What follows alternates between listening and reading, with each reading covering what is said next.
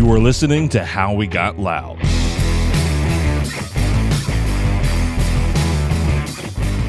Let's go on a journey together, exploring stories about the people, technology, and passion that built the history of live sound. I'm your host, Chris Leonard. Early on in life, I knew that all I ever wanted to do was live sound. We all know that feeling, whether it was the first time you pushed up a fader and heard that kick drum beat your chest, or hearing the crowd roar as they see their favorite band for the first time. It's a feeling like no other, and every experience fuels the desire for more. Well, I just always have had a desire to get the best sound. It's like, audio nirvana. I want to reach that. I'm always reaching for that. I'm also always anxious to succeed at a challenge. A lot of the artists that I work with, I almost purposely worked with artists that are known for being very challenging to work with because I love succeeding at a challenge with an artist. There is just something about this industry where our primary goal is to deliver an experience that people will remember for a lifetime. While the tech innovation over time is key, I believe at the core, all of us have a passion that drives us. Let's look back and explore how the people, technology, and passion all intertwine to get us where we are today. The history of live sound is so much more than just technology advancement. I want to know who are the people and what are their stories. I believe you will find some very common threads as we go on this journey together of how we got loud.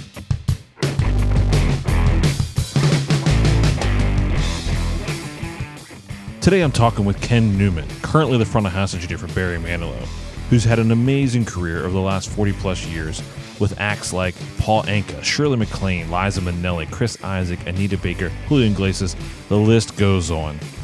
But before we get to all of that journey, let's jump back and see where it all started for Ken.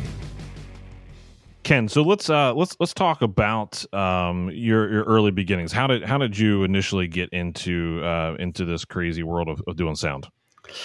Ooh, long story, I guess. But, I was born and I had a soldering iron in my hand when I was born because my parents were ham radio operators and my father was had a bunch of electronic stores. And so I was always surrounded by electronic stuff. And so it was one thing or another growing up as I was, maybe 6, 7, 8 years old. I'm working on ham radio things and electronic projects. And then, then I'm in school, in elementary school, I took trumpet lessons and tried to play the trumpet in the school band. And then next thing you know, the leader of the band says, "Hey, we want to start recording the band." And so I said, "Oh, well, my father has an electronics store. He could probably get some good deals on tape recorders and whatever other equipment we need because he sells electronic stuff." I was wrong, but my father helped us out and he got some tape recorders of some sort. They weren't the best or anything, but we got some tape recorders and I started being in charge of the school band recordings. And that was like a big deal. And then one thing leads to another and I'm more involved in recording and sound stuff more and more. And then I got in high school, and in high school we had a TV studio in the school, and I got involved in that a little bit. And of course, it was in the old days, so it was like a little black and white studio with 2-inch tape and all. But it was TV, and we had to do audio, and we had a meeting, or I should say a morning show every morning. So we had to make sure that was working. I remember there was an Altec 1567 was our audio console. So we did our morning broadcast, and then that was about all we had to do all day for our TV show. But then I somehow met this guy, and I like to think that in my life I've just met people that have really changed my life in a lot of ways. Anyway, I met this guy who was a student a couple of years older than me, and he, of all things, had a studio in his house, and that was like unheard of in that era. And he let me come over to his house and check out his studio, and I would ride my bicycle over to his house every Sunday and hang out with him while he recorded these bands, and it was great. It was a small studio in his basement of his parents' house, but he had a 4-track, 1/2-inch tape deck. And man, just, the sounds that he would do and that he would get, it was just so invigorating. And I was like, this is it. This is cool. I got to do this. Right. And And so I said, well, my parents aren't going to let me take over my basement, but maybe I can put together some equipment and record bands remotely, like, take equipment to the bands instead of have them come to me. And so I did that. I got some equipment. My father helped me get deals on a better tape deck and some microphones and a mixer and this and that. And before I knew it, I was recording bands, local rock bands. And one thing leads to another. Then I'm working for a local rock band. And then I'm trying to figure out, how do you do sound for a local rock band? And it just evolved really, really generically. And I just knew technology stuff. So I just was one notch above everybody else at that point. And so working for a band that had if you want to call it a sound system at the time, I helped them improve the sound system and worked on that. And then, just one thing leads to another, and before you know it, they're a label act. They're working on RCA Records, and then I'm working for other bands that are national recording acts. And next thing you know, I'm working for a sound company, and on and on. I could just, I could tell you the exact details of exactly where I was and stuff, but that's boring. But the point is that one thing evolved into another, and I'm working for a sound company, and I'm doing live sound, and I'm working on a national tour, and we're doing sound for a band from England, and it's just really cool. And I'll tell you what, the moment when I said, "Oh, I have to do this for the rest of my life," well, for me, wasn't even a sound moment necessarily, but it was something that I achieved using sound equipment. And let's see if I can tell this story quickly. So I'm working for the sound company. It was in the mid '70s, so it wasn't a very good bunch of equipment we had. But the Doobie Brothers were on the road. Now the Doobie Brothers were in their prime right at that point, but their sound crew had decided to buy their own sound system instead of getting like a sound company to provide their sound system. The band owned their own sound system, and it was the Doobie Brothers with the Ozark Mountain Daredevils opening to them, and they were doing a national tour. Well, they had bought consoles that were made by, I think a company was called Stevenson. Anyway, the company built these consoles just for the Doobie Brothers tour, a monitor console and a house console. And the Doobie Brothers at that time had two drummers, so they had what was considered lots of inputs at the time. They had 30 inputs, right? It was big. So they needed a 30-channel console for monitors, 30-channel console for house. And what happened when they were on the East Coast where I was, their console blew up one night. And so they had to get a new console real quick. So one of the guys on the crew knew my boss. And so they called my boss and they said, "Bring your console. You have a 30-channel console, right?" And I'm like, "Yep, we have a 30-channel console." And so bring your console to our next gig, and we need it right away. So we drive out there to Pennsylvania somewhere, and we deliver the console. And I could tell you stories about the console. It was not pretty. But anyway, what the console had in the console frame, my boss had built a Altec 9860 into the frame. Now, a 9860 was a single-channel, third-octave EQ that had a very beefy preamp in it, lots of gain available, maybe 20 dB of gain or something if you needed it, and lots of headroom as well. So the reason I mention that is because that was the final thing in the chain after all the parts of the console to go to feed the sound system was that EQ. And so I'm out there with the Doobie Brothers, and they had also gotten a console from another company. And they're doing the show with the Ozark Mountain Daredevils opening with this other console, and it's sounding like really bad. It's it's someplace in Maryland, I think we were, right? And so they're doing the show. The Ozark Mountain Daredevils do like 2 songs, and it sounded so bad that they cut their set short. They're like, I can remember like it was yesterday, and this is a long time ago. But one of the musicians in the band comes off stage, and he says, "Man, sounds like sandpaper out there." And I was like, "Oh, I know what that sounds like." Everything's all distorted, nothing's clean at all. And I was like, "Oh, this guy just needs more gain on his console. The console does not have enough output level to drive his sound system. So I'll offer my 9860, which has a lot of really clean gain, and I can just patch it in line with the feed to the PA, which of course at the time was 1 XLR, right? I'll patch my 9860 in line with the PA feed, and it'll fix everything because all of a sudden he'll be able to turn everything down and he won't overdrive everything on the console. And sure enough, he said, I got him on the intercom and I said, listen, I'll just put my EQ in there. And he was like, yeah, sure, let's try it. So I get my EQ out of the console, I put it in line, and I crank up the gain to like 15, 20 dB or something. And I go out there on stage and I go, check. And my voice was so much louder than the opening band and so much cleaner than the opening band that the place went nuts. The whole place just went, yay, and so there was my moment. And I went, yeah, I could do that. So that was my moment where I said, wow, this is great. I did something that caused so much joy for people in the audience. I got to do this. And so that was my, I got to do this moment. It was really cool to be able to clean up that sound of that whole show. It was great. So, what's interesting about that is there's two sides to what created that moment, right? So there was a technology side to that moment of, there was a problem and there was a technological way of solving it. And so in one aspect, you were driven to find that solution. Oh, hey, I have the solution. I can get there. On the other hand, you probably didn't realize the most value at that time you're going to get out of it was the emotion that you felt from being able to deliver that experience to an audience. Am I right? Exactly. That was it. Who knew that was going to happen? Right. And so I find this theme of, what we do as sound people in this industry of, I'm curious on at the core, what drives us or the industry, right? Does the technology drive us and then the emotional response comes after, or vice versa? Is there this emotional response that then, propels the need for technology, like, what came first, right? Yeah.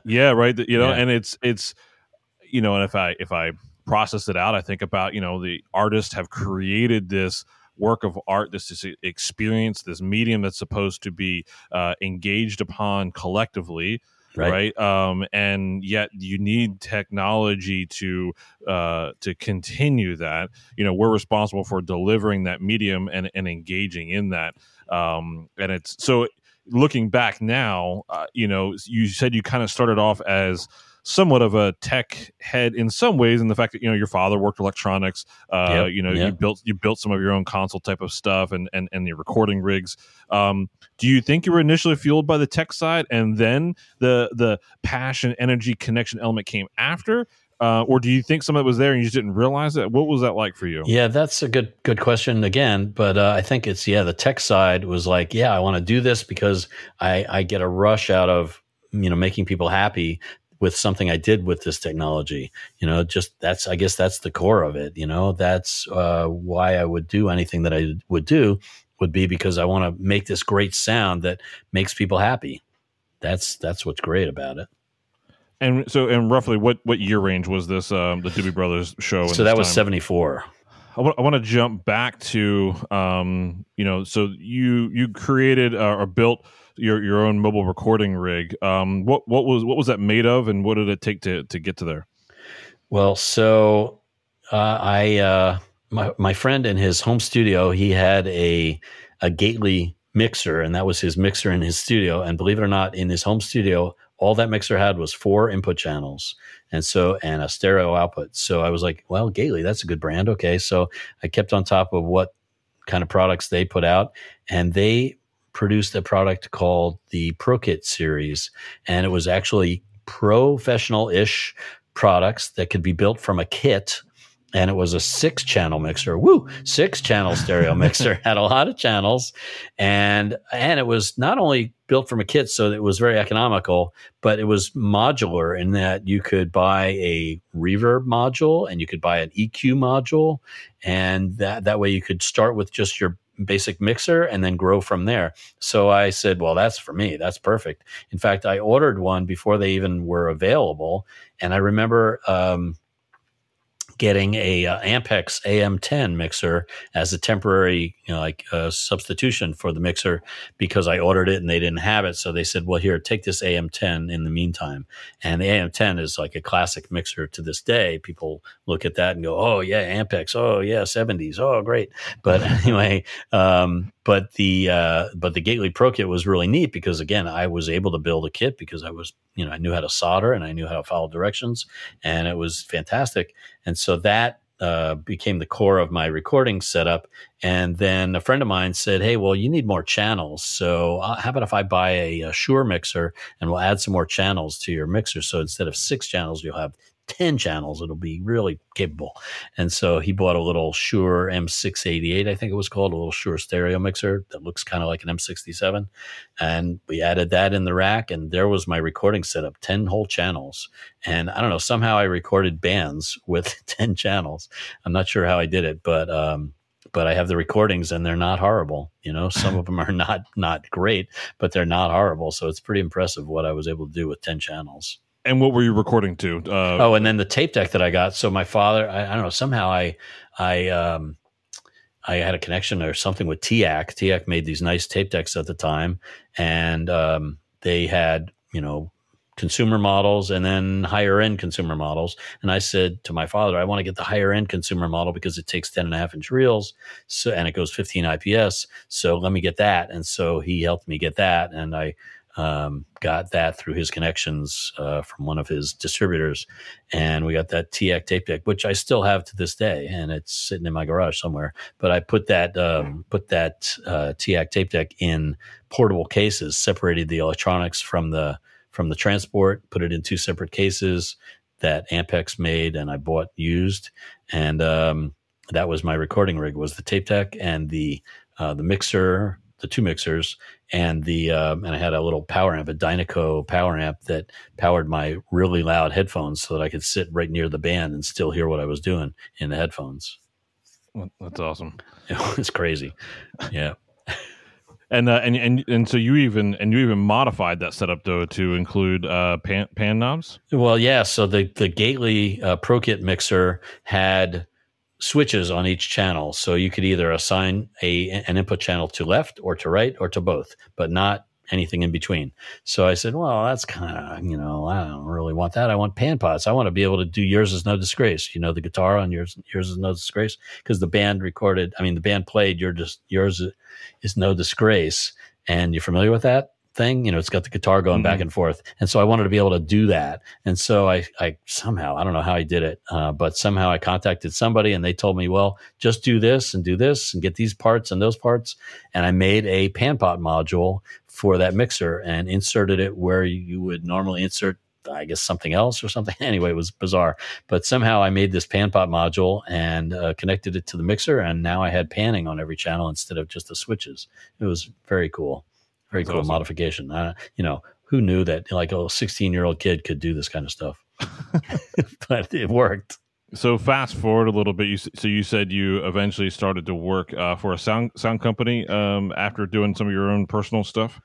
Yeah. So then working for band, I made connections with different people, and one of the people that I made a connection with was the salesman at the company in New York City. The company was called Martin Audio at the time, and there was a salesman there named Marvin Welkowitz, and Marvin Welkowitz was really into live sound. So when I came through the door looking for some live sound gear, they said, oh, go to that guy, go see Marvin.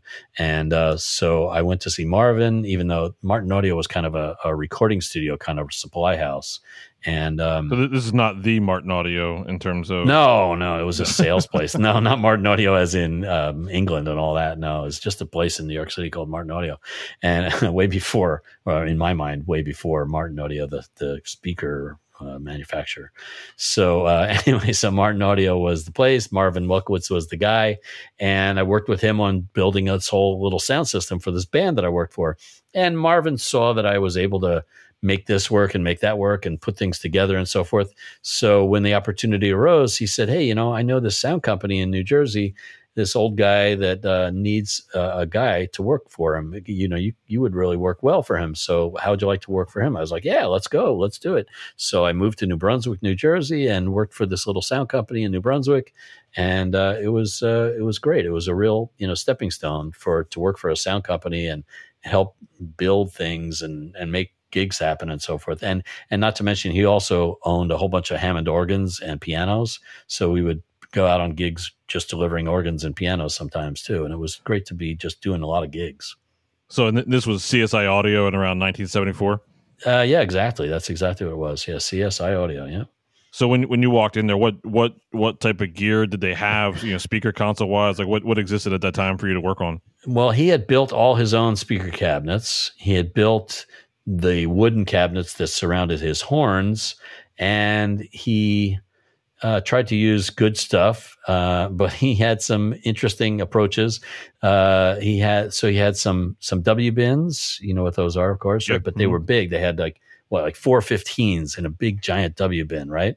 And it was large. I mean, tall, big, beefy bin, and it sounded pretty solid. Then he had some smaller ones that only had 2 15s in them, and then he had, I forget what else, but some horns and some other horns. The interesting thing that he had going was his console and his power amp situation was very bizarre. He had Crown DC 300s, not DC 300As, but DC 300s, and he had what were called PA adapters on them. I don't know. You ever heard of that? No.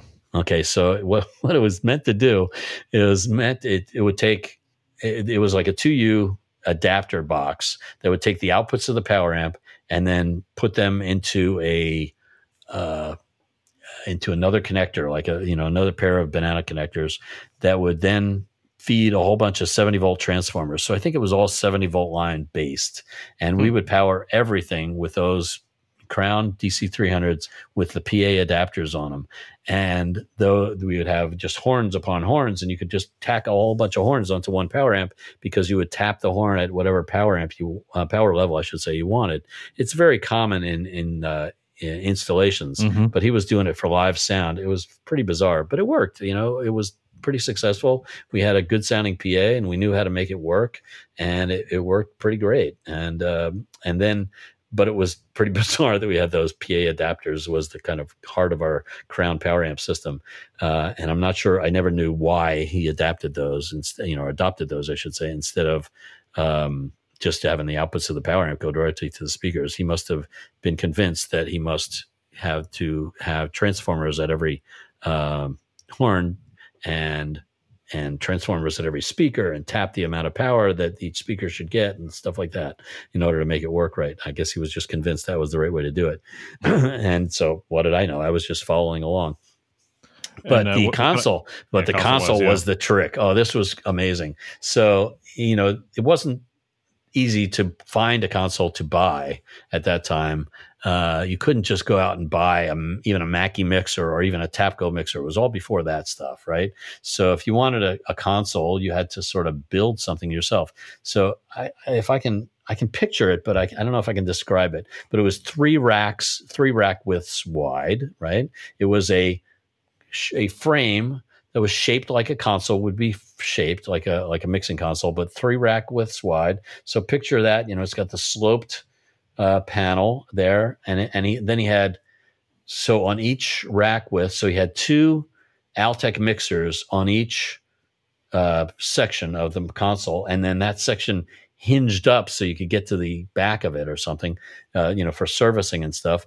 And on the first 2 mixers, they were 1592s. That was the newer solid state Altec mixer, so that was quote unquote better. The 1592 mixer, he had he had API 550 EQs that his tech, this guy Marty, had wired into his mixers so that each channel had an API 550 on his Altec 1592 mixers. So he had 10 channels per rack width, and then 10 channels of 550. It was very bizarre. I could show you a picture of it, but it was very, by today's standards, it was quite bizarre. Was that 30 channel console? But it was 30 channels, 6 of these mixers, right?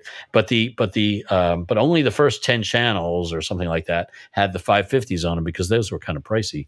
And so the other channels had the like the middle 2 mixers had the Marty EQ, which was just a high and low EQ for each channel, and then the last 2 10 channels of mixers had no EQ at all. They were just flat. And so it was very bizarre kind of configuration, but it worked. It got our 30 channels down to 1 channel and mixed everything together. And Marty was quite the technical wizard, apparently, because he made this all work properly. And then we just used it, and it was this big, giant console. Think about that. It was pretty large, and it was heavy, and it was in a not current, not a modern kind of case. It was like it was a big wooden case, and you'd put it on the floor, and then you'd reach in to lift out the console. Very, very not, ergonomic at all, but it worked, was the point. And with those 550 EQs on the first 10 channels, if you did your drums in your first 10 channels, it was really good. I mean, it was way better than a lot of things at the time. So we couldn't complain about it, And eventually, though, he said, well, I need something a little more, mainstream. So he got a Sun mixer, and I forget what the mixer was called, but it was Sun, SUNN, music store kind of brand that actually came out with like a maybe 24 channel or 16 channel mixer. And we got one of those, and that was revolutionarily, quote unquote, better because it was all in one little package. What about at that time, was there any outboard in terms of any compressors or reverbs or delay at that point? Like tape delays? That's a good question.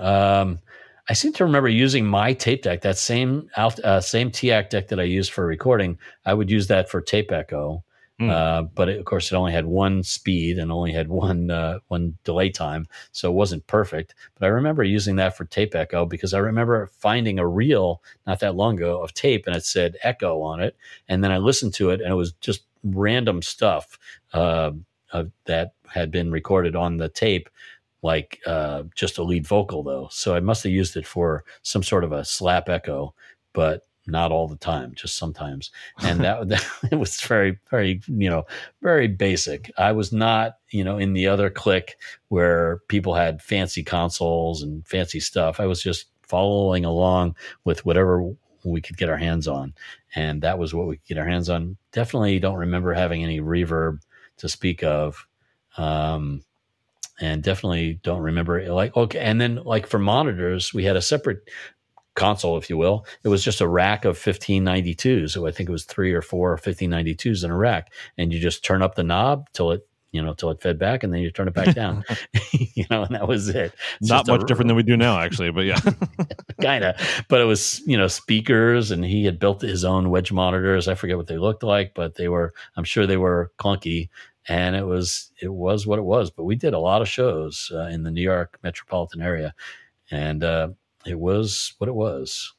And so, and that would have been, was that your first time being experienced to a multi-cellular array of boxes, with crossovers and stuff like that? Well, using the sound system that I had built with the band that I worked for, I had adapted it to be electronically crossed over.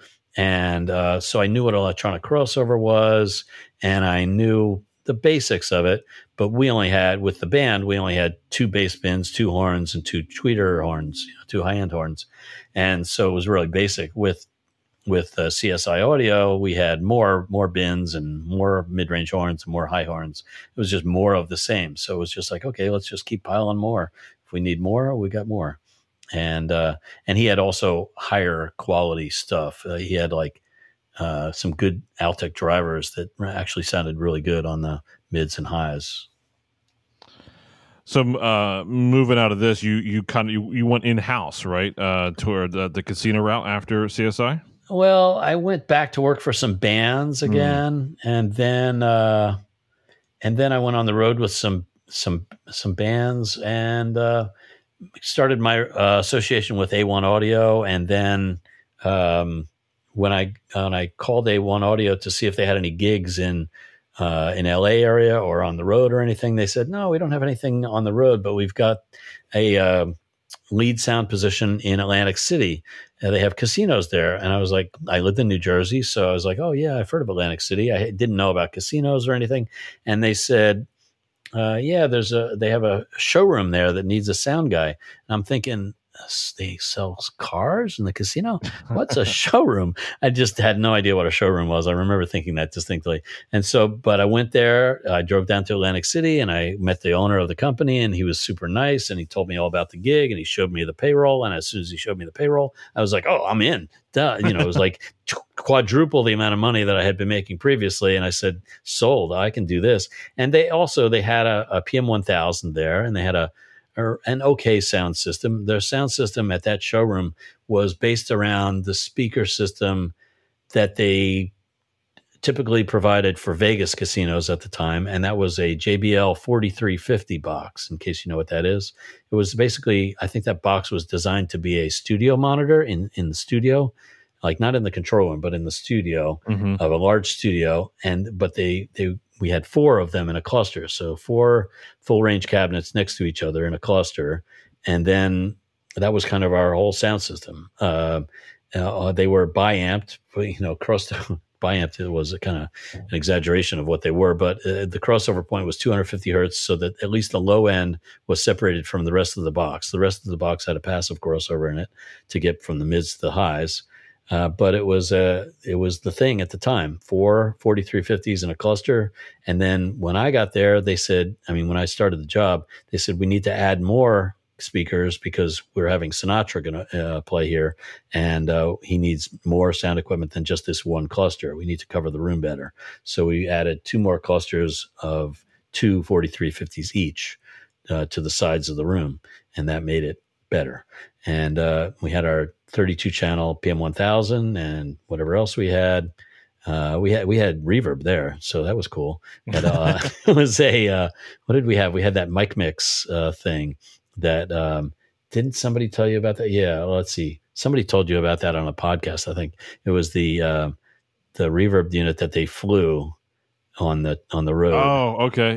Yeah. Same reverb unit. Who was telling you about that? I forget. I forget. Yeah. But anyway, it was on the road they would fly it. Well, at this place we hung it on the wall backstage, and it was the mic mix reverb unit, and that was what we had there, and it was, we had a lot of good shows there, but mainly we had Frank Sinatra for a week or something because that was his return to Atlantic City, and I was important in that I could install the rest of the sound system and make it all work properly. Coming off of CSI, where you're on a homemade console, homemade speaker, but before getting to casino, where you have all this stuff that's like manufacturer made, what was it like jumping to finally these manufactured consoles? And had you seen a PM1000 prior to getting to the casino? Well, yeah, the PM1000 had been out for a while when I finally got to have it at the casino. But working for these bands, we got to see every different kind of thing that would be called a console known, and there were lots of good ones and lots of not so good ones at that era. But like I remember one console was made by Tycho Brahe, and it was this little, very powerful little console, but it had little knobs and it was just small, if I recall correctly.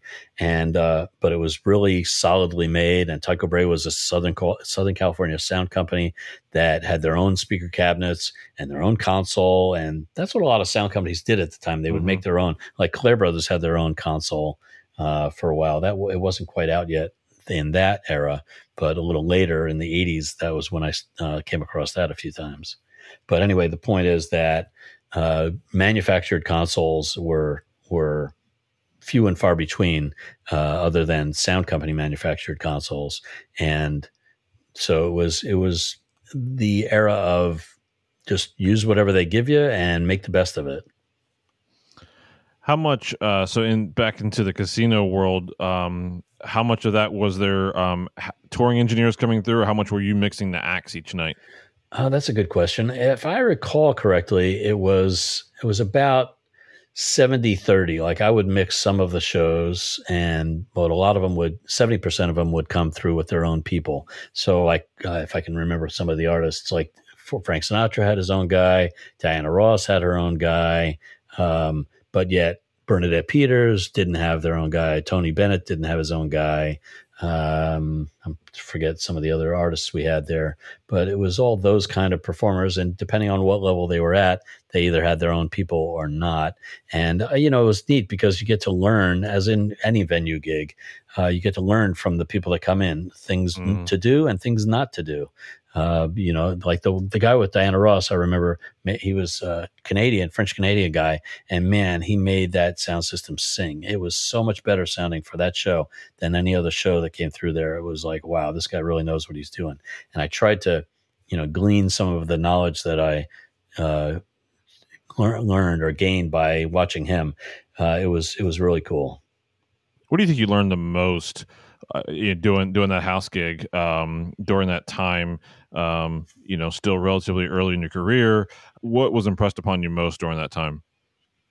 Well, in Atlantic City, at resorts anyway, that was my first gig, and that was mostly just work all the time. We worked a lot of shows. That we had a production show, and we had to change it over from the production show to what we called Star Policy show in the evening. Like, say, Frank Sinatra would play at night, and we'd have a production show during the day for the bus crowd, and just work ethic, just working hard and knowing to work hard and not complain about it and just get the job done and make sure that it's the same as it was last night for the incoming artist, and making sure that the show is the same every day for the daytime show, and just consistency and working hard to make it happen, and planning things so that so that you're successful, not setting yourself up for failure at all. Like we had when I first got there, we had a playback system based on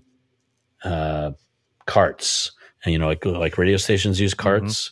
It was playback based on that. And I'll tell you what, must have been like the first week I was there, I did not know anything about carts, and they had these long carts. Maybe they were like 20 minutes or something each. And I don't know if you've ever used carts. I barely remember because it was a really bad experience I had with carts. But anyway, the point is that we had Gene Kelly there. Gene Kelly, you've heard of Gene Kelly. He was an actor, right? And he did the Singing in the Rain bit. Well, for some reason, there was a cart that played along with Singing in the Rain. I forget what it was.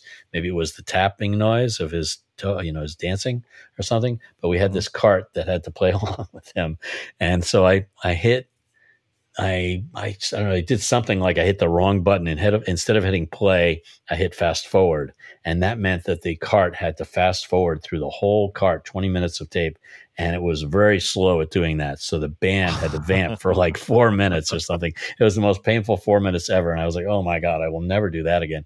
And as quickly as possible, I moved away from that format of carts for playback as I could. I just did not want to ever see carts again. That was a bad thing. So, nowadays it's a lot easier to perfect your craft. You can do virtual sound check. You can do all these things. Man, back in so we're talking late 70s here, early 80s. Right. What was it like to first off? Obviously there's countless amounts of sources of education now. Whether it's videos, whether it's books, whether it's magazines, whether it's classes. What was it? How did you gain your experience? How did you perfect your craft outside of just the actual show itself back then? Well, such great questions, Chris. So I would say, well, one of the things that I did was I tried to learn from other people that knew what they were doing as much as possible. And then I also tried to attend some classes here and there. I did attend the SynodCon class that was put on by Don Davis the time. Yep. Yeah. And I learned a little bit from that about commercial sound, not about music sound, reinforcement, but about sound reinforcement in general, and for doing speech type stuff. So that was kind of a little bit helpful. And then there was a school called the Institute of Audio Research, and I seem to remember this was, before cell phones and stuff like that. So I wrote a letter to the guy that was the, I don't know, main guy at Institute of Audio Research or something. And, I typed a letter on my little manual typewriter. Dear sir, I'd really like to attend one of your classes or something like that. So he invites me. It was a guy named John Warham, and he invited me to one of the classes in New York City. And I actually attended one of the classes, and I feel like that I just learned some basics of recording studio knowledge from that little class for an hour that he let me attend just to kind of see the class. I was, in hopes he was hoping that I would sign up for the class and pay for it, but that never happened. But I was able to attend one class, and it was kind of neat to just, hear other people talking about audio and the right way to do things. But I just always kept my eyes and ears open for other ways to do things besides what I had thought of myself, because what did I know? I just knew what I tried, and other people had other ideas about what was right and what was wrong. It was always very interesting to work on a show where some really good sound guy was involved. Like working for the sound company, one of the things I recall was we did the folk festival out at Nassau Community College, and we had our entire sound system set up out there, and it sounded good and everything. We were fine with it. It was making sound and people were happy. But we had this one engineer came with one artist, and he had a set of phase checkers. And I was like, phase checker, what's that? I was like, what is, this is a new thing. And it was, he went through all our horns and found that a couple of our horns were out of polarity with the other ones. And I was like, wow, we got to fix that and figure out why that even happened. That shouldn't happen. And, that kind of moment, it's like a light bulb going off over your head when these things happen, and you start being more aware of things that you can do to improve the overall sound of a show. That's interesting. So speaking of which, what's the first time you saw an RTA? RTA. Wow, that's a good question. That is a good question. I think maybe when I got connected with A1 Audio in the early 80s sometime, maybe at Resorts, maybe we had an IE30, the Ivy analyzer. Yeah, I think maybe we had the Ivy IE30 at Resorts possibly, or somebody brought one in and, used it with their artist or something. But that would have been the first analyzer that I saw, I think, was the Ivy IE30. You familiar with that one? I'm not. What was that experience like the first time you saw what you've been hearing for so long visualized?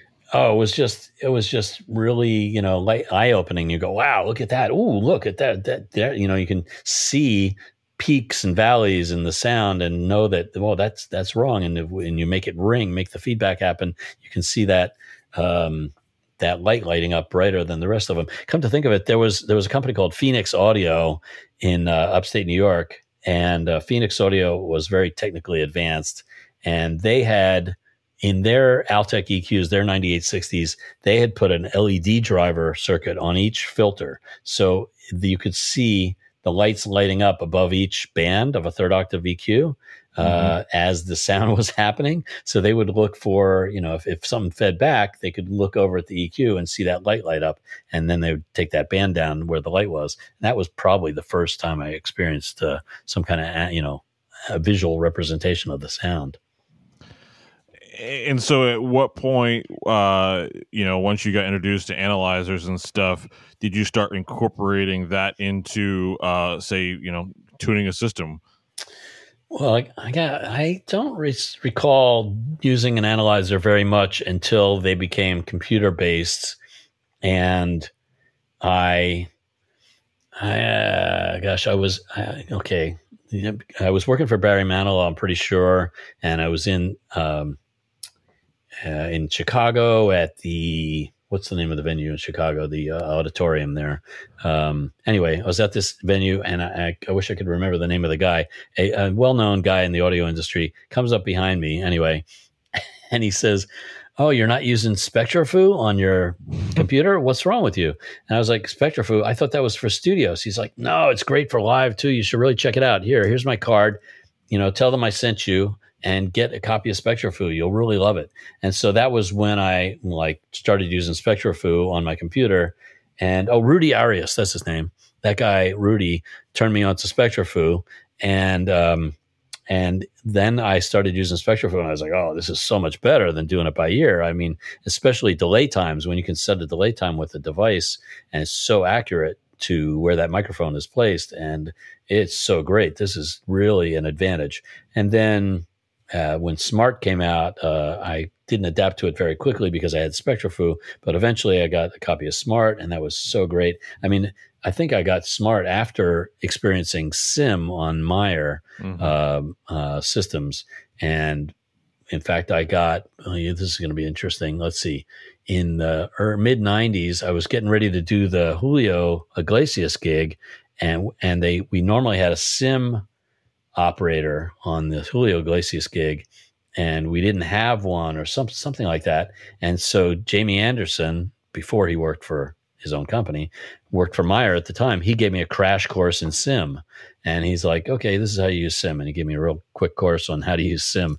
And so that was when I was introduced to the SIM technique of measuring sound. And that, of course, is the predecessor to Smart. And so the SIM machine was revolutionary. That was really cool. I remember on Anita Baker, we had a SIM guy on every show. There was just a guy to EQ the system and make sure it was consistent throughout the venue and throughout the show. Yeah, it was really cool. But by the way, the really eye-opening moment with SIM was when I was working for Anita Baker, and it was early in rehearsals, and the whole tour was sort of Meyer sponsored or something. So we had a lot of Meyer equipment and a lot of Meyer support from Meyer people. And again, Jamie was working at Meyer at the time. And so he came into our rehearsal and he said, let me help you with the EQ of the system.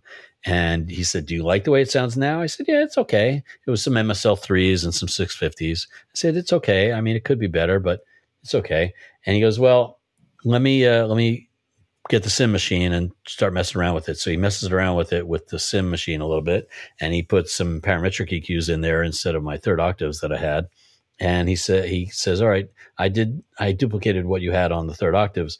What do you think? And I played some music through it or something. And I was like, yeah, that's okay. He said, all right, well, what don't you like about it? And I left, and then I came back, and he said, how do you like it now? And I listened to it some more. It got better with each progression, and about four changes into that. Wow, it just like snapped into place, and it was like spectacular. And I was like, oh my God, I have to have this all the time, because it was like so great sounding. It sounded like all of a sudden it was the best sounding sound system. And minutes earlier, it had been just an okay sound system. You know what I mean? It went from okay to spectacular just by Jamie EQing it just right. It was really amazing.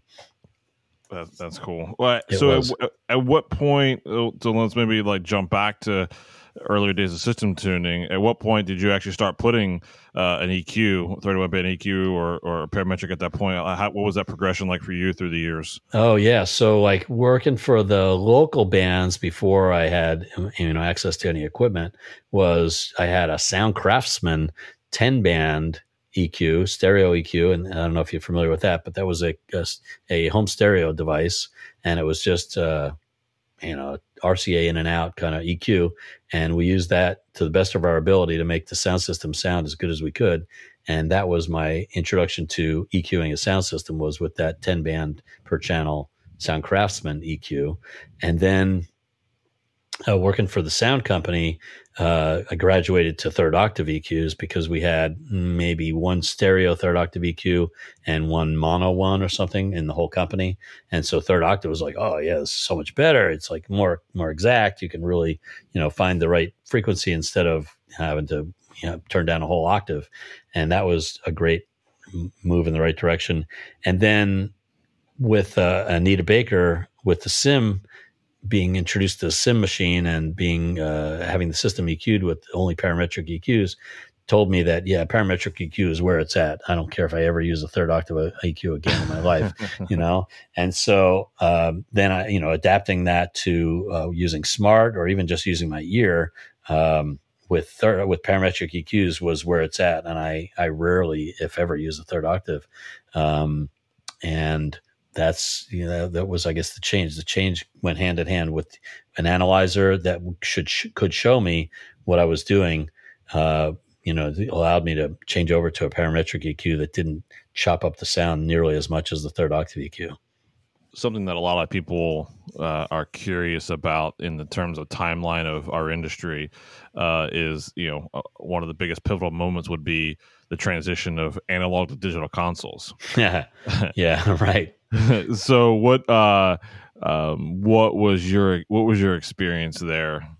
Well, my experience there was that transition for me, in my mind, I should say, happened in the early 2000s, like 2000 to 2010, somewhere in there, right?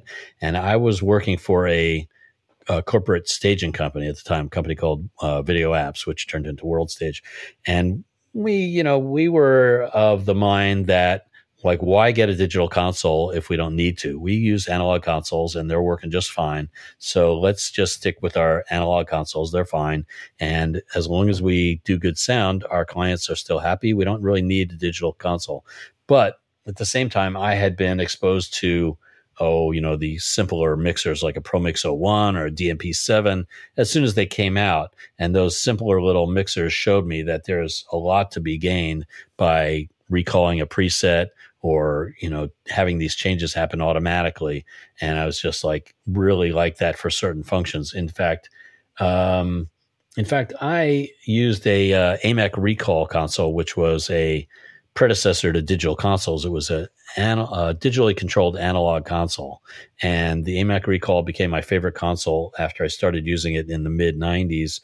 And it allowed me to have scenes, and each scene, the main thing that each scene did for me was it would spit out MIDI changes, and those MIDI changes would change my ProMix 01s, which were submixing percussion and keyboards. And so I would be able to have part of my mix preset by those MIDI presets, scene changes that would be sent to the submixers, those ProMix 01s. And that was really cool because the keyboards were a large part of the sound of the show. And so I would change scenes, and it would change the outboard effects as well as the submixes, and that was very advantageous to the sound of the show. And so I felt like I was just dabbling in that a little bit. And then when I got to doing corporate stuff all the time, what I did was I applied that same kind of theory to having an outboard mixer just for videotape playback, because videotape playback is a large part of corporate events. Mm-hmm. And but the videotapes are not very consistent. So if you just turn each video on and didn't have different EQ for each video, it might sound a little inconsistent. And so that could be annoying. So I said, let's at least, even though we're going to stick with generally a analog console because we don't want to invest in a digital console, let's at least get an outboard submixer. So we got O3Ds, Yamaha O3Ds, mm-hmm. and that was our outboard submixer for video playback. And I made a rule of always putting the video playback into the O3D, and I would always have a separate preset for every video playback that happened, and then just recall that preset, and it was good to go. So I sort of dabbled into digital consoles a little bit, but never went full force until some of our clients who provided their own A1s on these corporate events insisted on providing a 5D or something, right? So I got to experience a 5D because we provided it for the gig, but somebody else was running it. So I would try to learn as much as I could here and there. But for me, the big change happened when I was forced to switch to a digital console on the Manilow show that I was doing. I actually had not done the Manilow show for many years, and I stopped doing it in around 2002, before the digital craze fully took force, and then came back in 2012, and the digital consoles were fully in effect at that point. So I had to go through this process, which happened over the course of a couple of weeks, of figuring out which digital console I was going to use for the Manilow show, and that was a very interesting couple of weeks, just exploring all the digital consoles that were available at the time. And long story short, I ended up on the Soundcraft VI6 because it was a quick to learn console, quick to adapt to from having used analog consoles, and I knew that I was going to have to come up with some good sounds right away, and it had good built-in effects and so forth, and I felt like that was the one, and that worked out really well for a number of years, and that was really great until we ran out of capabilities of that console and had to get something larger, and I had to switch to the Digico platform.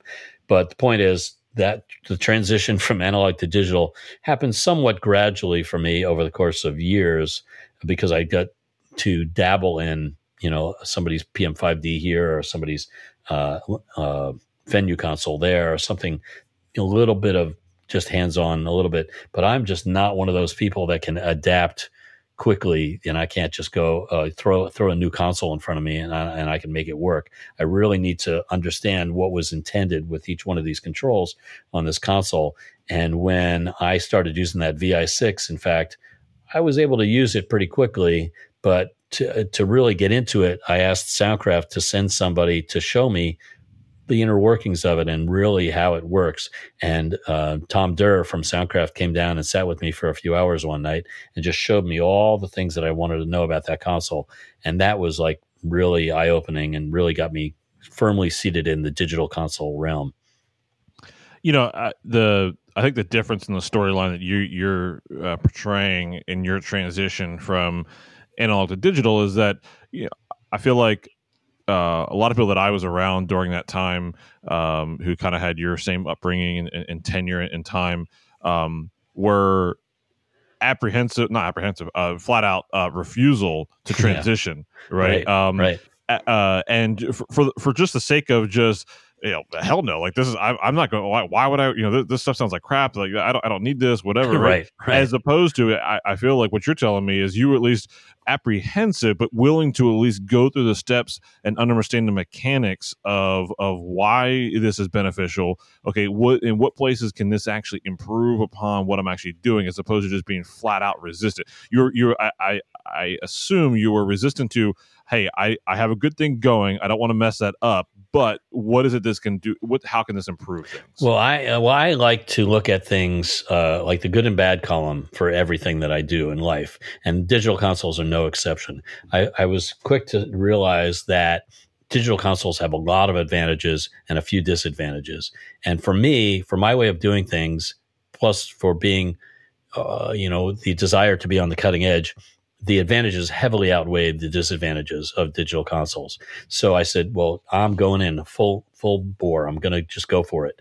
And I really need to, I really need to grasp what they're going to do for me and how I'm going to do it and how I'm going to achieve what I achieved in the past, but just on a digital console, and then take advantage of the advantages that it can offer me and then run with it and see what I can, how I can make things better by having a digital console. And that has worked out pretty well for me. I just need to know what the basis is, what the advantages and disadvantages are. And as much as I wish I had 64 faders available all the time so I could just reach for them, that's a disadvantage of good digital consoles for me.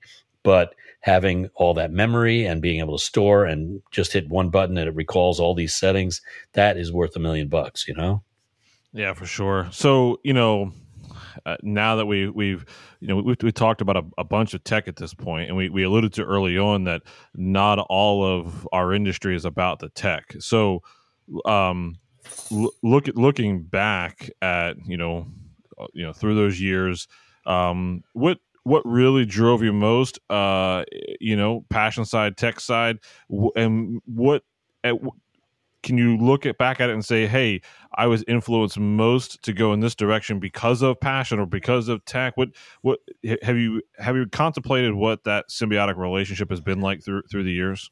Yeah, well, I just always have had a desire to get the best sound. It's like, audio nirvana. I want to reach that. I'm always reaching for that. I'm also always anxious to succeed at a challenge. A lot of the artists that I work with, I almost purposely worked with artists that are known for being very challenging to work with, because I love succeeding at a challenge with an artist and getting along with an artist in a way that I don't burn any bridges and I don't get fired, or they don't I don't get mad at them. They don't get mad at me, kind of thing. And after I've heard stories that they're just horrible to work for, and I prove that to be not so true. I'm into a challenge, and then succeeding at the challenge. That for me is like a large part of why I do what I do, is because if I like, even these days, if I'm doing sound for a show and it sounds good, I feel like I succeeded at that challenge of that show. And that is invigorating to me. And that's where I, as they say, get my rocks off. That's when a show sounds really good, and it just all comes together, and the audience is there, and that's so invigorating. Absolutely. So with as much change as there's been, from when you started to there is now, what's something that has that never changes? What's the constant? Looking back? SM58s. Sure. I mean, I don't know. I mean, whether it's technologically or whether it's experience. Like what still remains to be true? What has been that dead center path through it? Yeah. Well, for me, just getting good sound. My friend Artie that I worked with Paul Anka for many years, Artie would always say, just make it sound good. That's all he wants, is he just wants good sound. So just succeeding at having good sound and having it sound pleasing to the audience, and knowing that the audience is all going to go home singing those songs, or if it's a business meeting, they're all going to go home having heard every single word that was heard at that business meeting and really understand exactly what's going on. And they're, whatever the goal was of that situation, succeeding at that goal and really making everybody happy is what it comes down to. That's really what it's all about. So we all learn from failures. Is there a key failure that you really learned from, or a series of failures that propelled you forward? How about well, certainly or mistakes. I don't. certainly. Okay, so there's a lot of talk about, and I'm not one to talk because I'm not good at this, but how how you are as a person is just as important as what kind of sound you do. In other words, how you get along with your client who you're working for, and how you communicate with them and so forth, is just as important as if you can do good sound. In other words, if you can't communicate with that client and you can't get along with them, who cares if it sounds good? You're fired. You're done, right? But what am I getting at? What I'm getting at is that the inverse is true as well. If you can prove that you can do the right thing, you can really be successful. And I'm no one to talk when it comes to getting along with the clients. I am not one of those gabby, networky kind of guys that can get along with everybody. I get along with people because I respect them, and I do. I want to get along with them so that I can do a good job for them. But I'm not one of those people that, hey man, how's it going? And just, shooting the shit just because that's what you do. I'm not good at that at all, is my point. But I'm good at telling the truth, and I'm good at fessing up when I make a mistake. So like one of my favorite stories that, turned into a real good gig was when I first started working for Paul Anka, and he's known for being very particular with everybody, with musicians, with sound people, lighting people, everything. He's very demanding and very angry when things don't go right. So, we're a couple weeks into the gig. I'm mixing front of house and monitors from front of house, and he's pretty demanding, and it's got to be right all the time. And he never comes to sound check, so it's pretty challenging. But the point is, I'm a couple weeks into the gig, and in fact, my predecessor had even warned me of this particular situation. He said, my predecessor said, if you ever do something, like maybe you do a particular reverb, or you do an effect, or you do an EQ thing, whatever you do, be able to repeat it every show, because he may not tell you that it's great or anything when it's happening, but he certainly will let you know if he misses it because you screwed it up and you didn't do it one night, right? So sure enough, I'm a couple weeks into the gig. I'm in an unfamiliar venue with an unfamiliar console, and where I had been using our console, but they made me use the in-house console.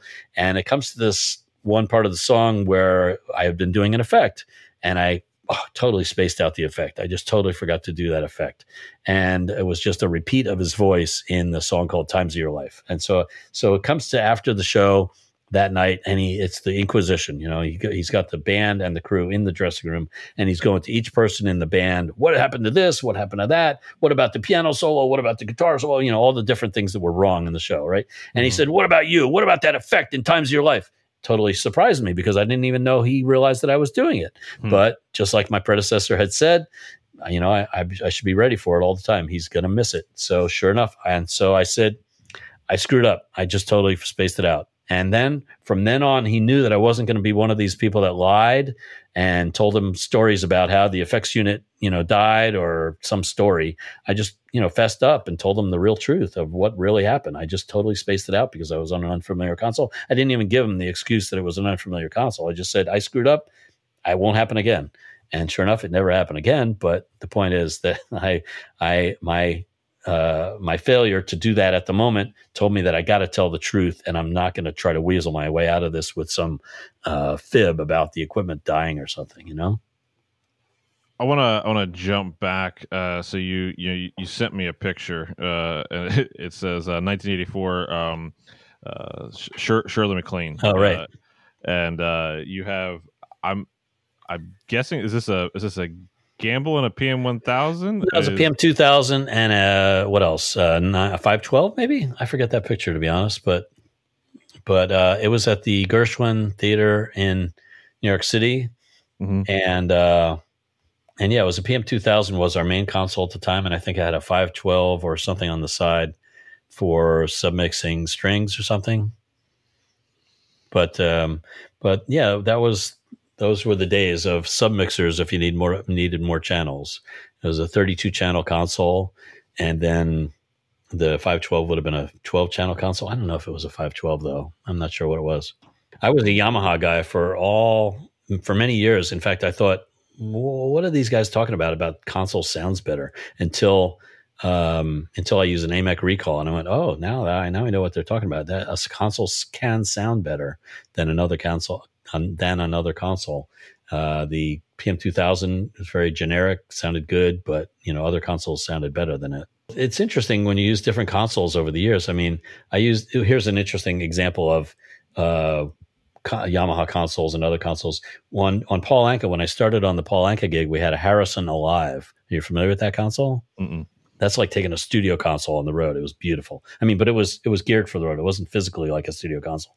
It was made for the road, but it sounded like so great. It was a great sounding console, but it had lots of breakdowns and failures. And the number of times I had to take that thing apart to try to fix it was way too many. So the interesting thing was that I stopped working for Paul Anka because whatever, and he lured me back saying, I'll get you a PM3000 because a PM3000 was just coming out at that time. And a PM3000, it turned out it was a brand new console, but it turned out it sounded so far inferior to the Harrison console, but at least it worked all the time was the point, because that's what Yamaha consoles do. They work perfectly all the time. But the Harrison console sounded so much better, but it was, man, a maintenance nightmare. But anyway, that was when I think back on that change from using a Harrison Alive console to using a PM3000, what a letdown, It's like going from a Neve console to a Mackie or something. It's like sort of what that was. Through the years, as outboard processing came available, reverbs and tape delays and stuff like that. What was some of your go-tos early on? Well, friends of mine had the Lexicon 224, and that sounded great. And we had a 224 on Paul Anka, but it was very unreliable. And the 224X came out, and it was so much better. And then the XL came out with the plastic Lark. Oh, so much better. So I really liked those Lexicon units over the years, and just grew to really know what parameters to change in those units, and I just really love using them and making them sound just a certain way to make the mix sound perfect and make that vocal just shine, or whatever it is I'm putting reverb on, the drums or what have you. And I'm real fan of sticking with the sounds that I've used over the years and the same what are the algorithms that make me happy. And they continue to make me happy, 20, 30 years later. They're still great sounds, and you can grow and use the console built-in effects, and they're okay sometimes they're better, but I'm a big fan of sticking with things that I know work. You had mentioned using your tape recorder as actual delay. Now, in order for that to actually work, do you have how do you get the repeat? Is it actually a single piece of tape that's around the two heads and just keep going around and around? How do you get that delay to actually work? Well, that's okay. You simply put the tape deck in tape. You're listening to tape, so basically it's functioning as a delay unit. Okay, so it's just giving you a little delay because we didn't have digital delays. So It's giving you a little delay. The delay between the record head and the play head, which is a couple inches, equates to so many milliseconds, probably 200 milliseconds or something, right? So it gives you that delay without a digital delay unit because we didn't have digital delay units. If you want repeats, you just turn up the send back to it on that return channel. Does that make sense? So you're just sending more to itself, and that gives you more repeats, and that gives you some kind of a echo sound. Right, and so there's no adjustable time delay, right? No, exactly. It's just a fixed delay. I mean, you have two different delay times. You got the 7.5 speed or the 15 speed. So you put it at 7.5, you got a longer delay. 15, you have a shorter delay. But that's it. You got two choices. How about, did you were you ever a fan of like the Roland Space Echo or the Echoplex? Oh my gosh, with the one band that I worked with a lot, I think somehow we bought a Roland because the Roland Space Echo was great, and I remember using that extensively on their vocals. And I think there was even one song where I would make it like I would crank the repeats to maximum, and then turn off the channel so it would go and stop. It was a big part of the sound of the song because I had that ability to make it build up so quickly.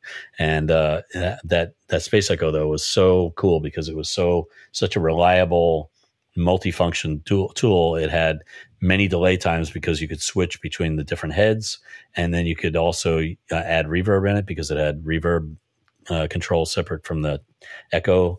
It was just a really cool unit to use on vocals at that time. Yeah, that's something that, so, my dad had a Roland Space Echo, which I still have his actually, and it's a 101. It's like it's first generation. It doesn't have the reverb and all that stuff on it.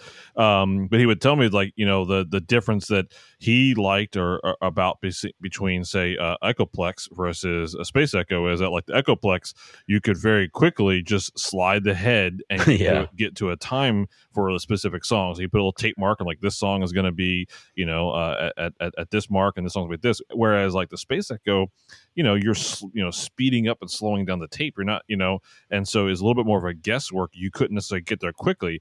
However, that allowed you, like you said, to be almost use it like an instrument, in that you could get this enveloping sound that would grow or slow down or whatever. So you could, it was a different flavor what you could actually do with it. Yeah. I never used the Echoplex for sound reinforcement. I always just left that with the guitar players. But if I recall, the Space Echo has like a 1, 2, 3 position or something for the repeats, for the Echo, and I think that selected a different head or something. So you had a different delay time for each one, and then you have the speed of the tape was the other one. So it's kind of a coarse and fine adjustment or something. And I remember having certain settings for certain songs and using the heck out of it. And then I remember when I started doing adult contemporary artists, I remember thinking, reverbs are great. My friend John Reed worked for Anne Margaret, and he had that 224 XL, and he had that thing mastered. He would know exactly what preset to put it on for what song, and it sounded amazing on Anne Margaret's voice. And I was just like, oh man, I got to do that. So I really focused on learning how to get the best sounds out of that 224 for many years there. And it was a great device, but you use what you have and you make the best of it and make it as good as you can so that the end result is that you have a great sounding show. Yeah. Well, Ken, I appreciate you taking your time and doing. I hope you can do something with these answers. They're kind of rambling. I'm sorry, but hopefully you can get it edited and make it make sense. Make me sound smart. I hope you enjoyed the beginning of this journey as we explore the history of live sound together. If you enjoyed this conversation, I would like to ask a few things. First, make sure you subscribe on whatever podcast platform you use. Second, follow us on Facebook, Instagram, and LinkedIn. Throughout the week, you will see various pictures and stories from the past. Lastly, but most importantly, please tell a friend. Help us get the word out about this project. Please check out and support The Clinic. Their mission is simple. They exist to empower and heal roadies and their families by providing resources and services tailored to the struggles of the touring lifestyle. The Clinic is committed to providing a safe space for roadies and their families to heal while off the road and to advocate for and empower them to obtain a healthy work environment while on the road. Go to theroadieclinic.com for more info. Do you have a story to tell? Or maybe you want to know more about a specific topic within the history of live sound. You can send me a message on our website, howwegotloud.com. After all, this is a journey for all of us to take together.